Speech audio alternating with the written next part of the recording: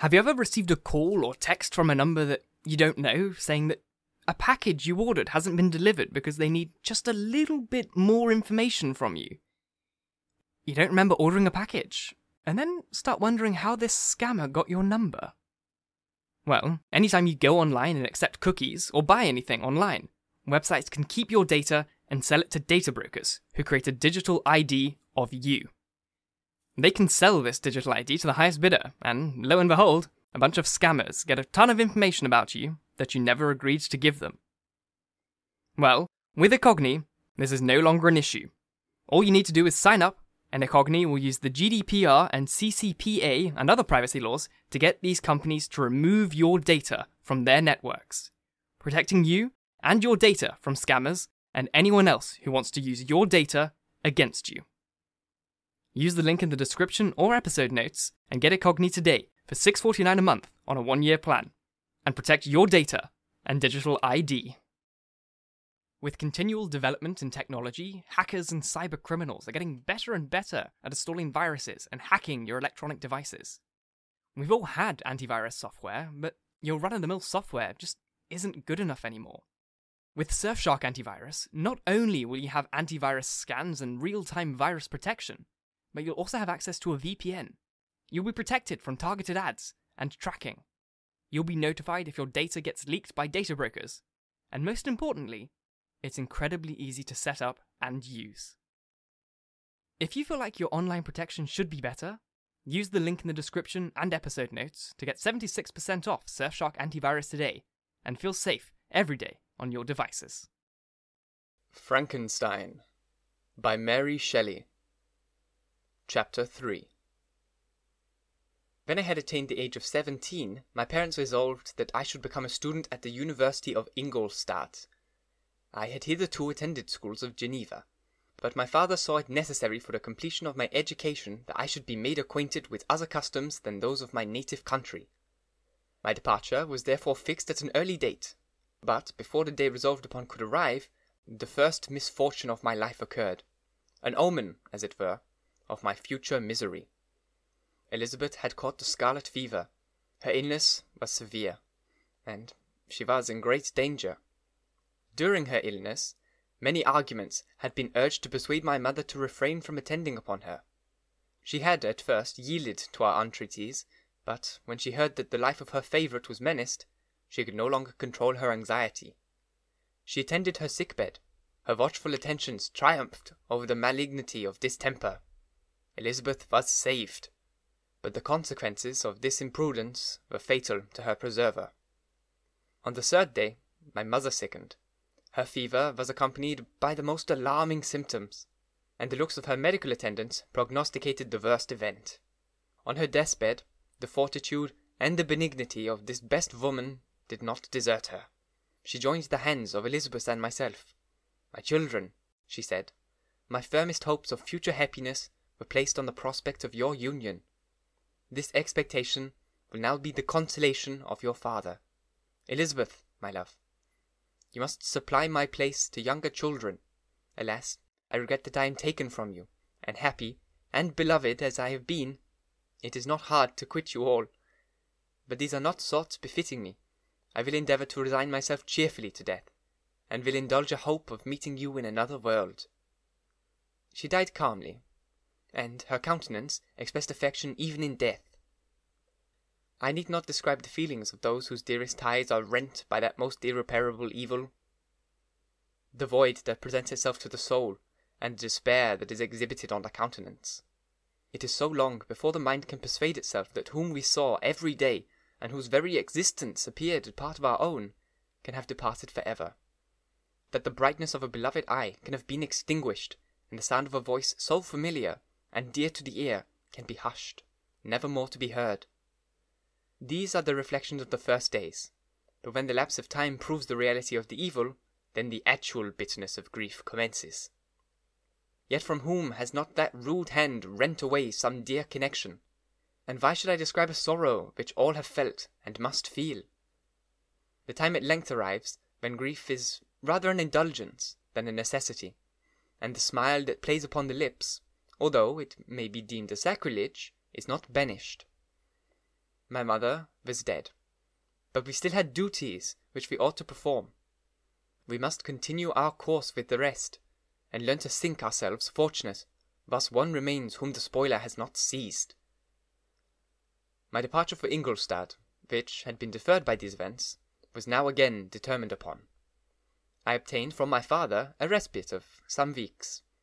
It appeared to me sacrilege so soon to leave the repose, akin to death, of the house of mourning, and to rush into the thick of life. I was new to sorrow, but it did not the less alarm me. I was unwilling to quit the sight of those who remained to me, and all above, I desired to see my sweet Elizabeth in some degree consoled. She indeed veiled her grief, and strove to act the comfort to all of us. She looked steadily on life, and assumed its duties with courage and zeal. She devoted herself to those whom she had been taught to call her uncle and cousins. Never was she so enchanting as this time, when she recalled the sunshine of her smiles, and spent them upon us. Never forget her. She forgot even her own regret in her endeavours to make us forget. The day of my departure at length arrived. Clerval spent the last evening with us. He had endeavoured to persuade his father to permit him to accompany me, and to become my fellow student, but in vain.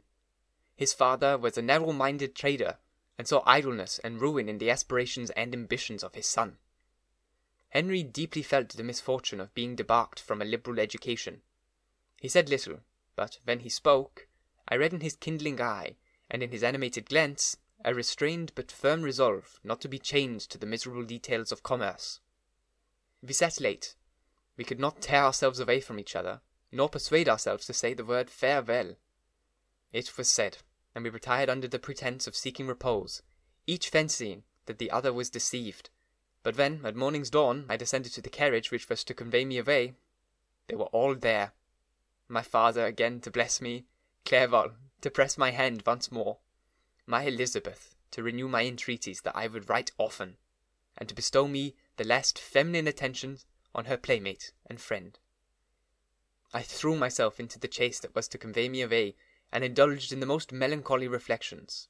I, who had ever been surrounded by amiable companions, continually engaged in endeavouring to bestow mutual pleasure, I was now alone.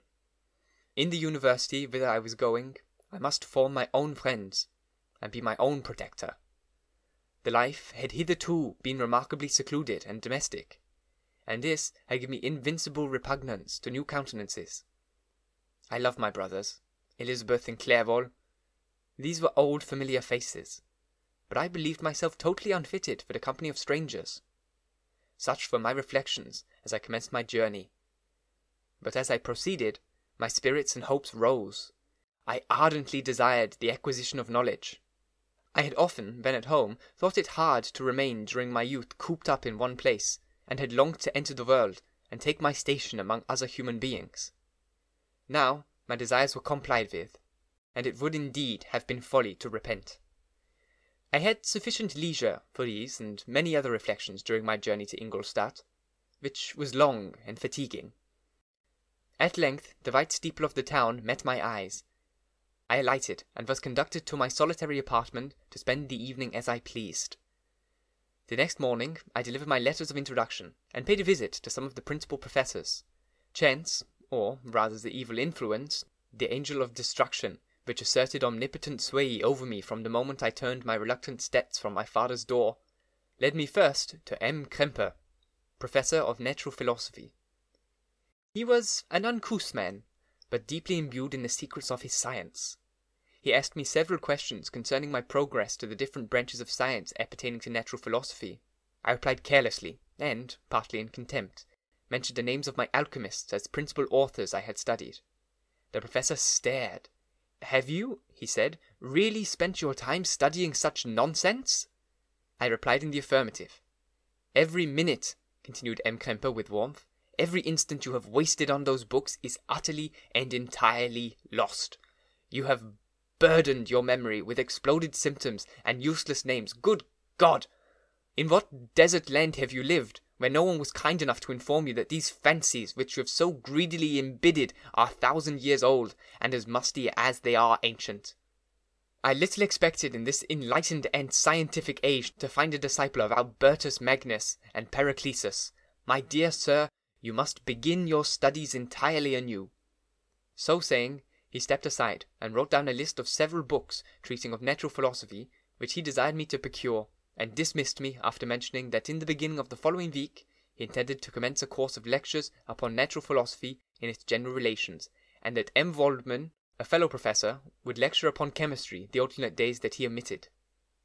I returned home, not disappointed, for I have said that I had long considered those authors useless whom the professor reprobated, but I returned not the more inclined to recur to these studies in any shape. M. Kremper was a little squat man, with a gruff voice and a repulsive countenance. The teacher, therefore, did not possess me in favour of his pursuits. In rather to a philosophical and connected strain, perhaps, I had given an account of the conclusions I had come to concerning them in my early years. As a child, I had not been content with the results promised by the modern professors of natural science. With a confusion only to be accounted for by my extreme youth and my want of a guide on such matters, I had retrod the steps of knowledge along the paths of time, and exchanged the discoveries of recent inquirers to the dreams of forgotten alchemists. Besides, I had a contempt for the use of modern natural philosophy. It was very different when the masters of science sought immortality and power. Such views, although futile, were grand. But now the scene was changed. The ambition of the inquirer seemed to limit itself to the annihilation of those visions on which my interest in science was chiefly founded. I was required to exchange chimeras of boundless grandeur for realities of little worth. Such were the reflections during my first 2 or 3 days of my residence at Ingolstadt, which were chiefly spent in becoming acquainted with the localities and the principal residents in my new abode. But as the ensuing week commenced, I sought of the information which M. Kremper had given me concerning the lectures, and, although I could not consent to go and hear that little conceited fellow deliver sentences out of a pulpit, I recollected what he had said of M. Waldman, whom I had never seen, as he had hitherto been out of town. Partly from curiosity, and partly from idleness, I went into the lecturing room, which M. Waldman entered shortly after. This professor was very unlike his colleague. He appeared about 50 years of age, but with an aspect expressive of the greatest benevolence. A few grey hairs covered his temple, but those at the back of his head were nearly black. This person was short, but remarkably erect, and his voice the sweetest I had ever heard. He began his lecture by a recapitulation of the history of chemistry, and the various improvements made by different men of learning, pronouncing with fervour the names of the most distinguished discoverers. He then took a cursory view of the present state of science, and explained many of its elementary terms. After having made a few preparatory experiments, he continued with a panegyric upon modern chemistry, the terms of which I shall never forget. The ancient teachers of this science, said he, promised impossibilities, and performed nothing. The modern masters promise very little, and that the elixir of life is a chimera, but these philosophers, whose hands seem only made to dabble in dirt, and their eyes to pore over the microscope or crucible, have indeed performed miracles. They penetrate into the recesses of nature, and show how she works in her hiding places. They ascend to the heavens. They have discovered how the blood circulates, and the nature of the air we breathe. They have acquired new and almost unlimited powers. They can command the thunder of the heaven, mimic the earthquake, and even mock the invisible world with its own shadows. Such were the words of the professor, rather, let me say such the words of fate, encountered to destroy me. As he went on, I felt as if my soul were grappling with a palpable enemy. One by one, the various keys were touched which formed the mechanism of my being. Chord after chord was sounded, and soon my mind was filled with one thought, one conception, one purpose. So much had been done, exclaimed the soul of Frankenstein. More, far more will I achieve. Treading in the steps already marked, I will pioneer a new way, explore unknown powers, and unfold to the world the deepest mysteries of creation. I closed not my eyes that night. My internal being was a state of insurrection and turmoil.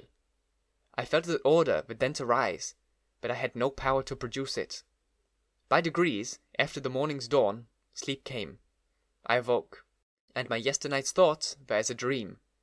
There only remained a resolution to return to my ancient studies, and to devote myself to a science for which I believed myself to possess a natural talent. On the same day, I paid M. Waldman a visit. His manners, in private, were even more mild and attractive than in public, for there was a certain dignity in his mind during his lectures, which in his own house was replaced by the greatest affability and kindness. I gave him pretty nearly the same account of my former pursuits as I had given to his fellow professor. He heard with attention the little narration concerning my studies, and smiled at the names of Cornelius Agrippa and Paracelsus, but without the contempt that M. Kemper had exhibited. He said that these were men whose indefatigable zeal modern philosophers were indebted for most of the foundations of their knowledge. They had left to us as an easier task to give new names and to arrange in connected classifications the facts which they in a great degree had been the instruments of bringing to light. The labours of men of genius, however erroneously directed, scarcely ever fail in ultimately turning the solid advantage of mankind. I listened to his statement, which was delivered without any presumption or affection, and then added that his lecture had removed my prejudices against modern chemists. I expressed myself in measured terms, with the modesty and deference due from a youth to his instructor, without letting escape, in experience in life that would have made me ashamed, any of the enthusiasm which had simulated my intended labours. I requested his advice concerning the books I ought to procure.